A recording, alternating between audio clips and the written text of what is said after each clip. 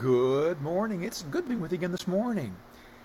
There is something special about the fellowship we can have as believers in and around church. The atmosphere in church is alive with excitement every time we meet for worship. I've noticed that the sweet spirit is not limited to inside the doors of the church.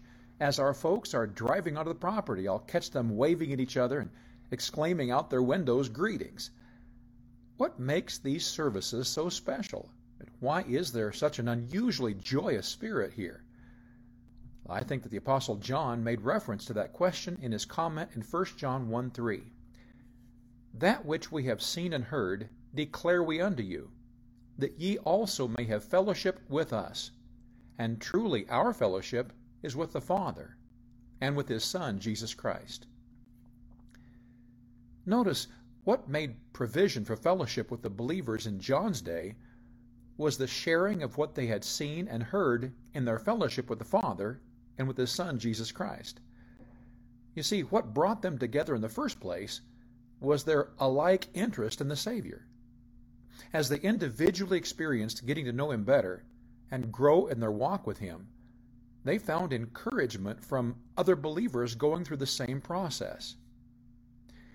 What gave them something to talk about was a common interest, their love for Christ. Their love for and daily growth with him became a similar language among them. It was something close to their hearts they delighted in sharing, but could only really communicate with someone experiencing the same thing themselves. When you walk into a room of strangers, it doesn't take long to determine if you'll fit in or not. You walk around trying to listen to the conversations. Your brain is trying to catch something to which you could connect. Are they talking about anything that is of any interest to you? If you hear someone mention the NBA Finals and you happen to be a Nuggets fan, you may linger just a little bit longer to see if you'll feel comfortable joining in the conversation. If you overheard someone mention having to start taking insulin for their diabetes, and you had the misfortune of having to give yourself injections last year, you might feel a desire to share your experiences. Commonalities tend to create fellowships. Since the lost world around us is drifting farther and farther away from anything good and godly, it's unlikely we'll find much to draw us into fellowship with them. That's why it's so refreshing to walk into church.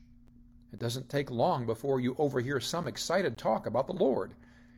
Even everyday topics are so much sweeter in church because you typically don't have to worry about the speech being tainted with colorful language and distasteful topics. We can talk about our lives in an uplifting and encouraging manner. The benefits of faithful church attendance are manifold. God established the church and directed his children to become members of the body. He carefully equipped each member to be a unique help to the church family. As we come together, using our gifts and talents for his service, may we experience the joy of sweet Christian fellowship, strengthening us and preparing us to continue on until the next time we meet again in the house of the Lord. God bless you today. I love you.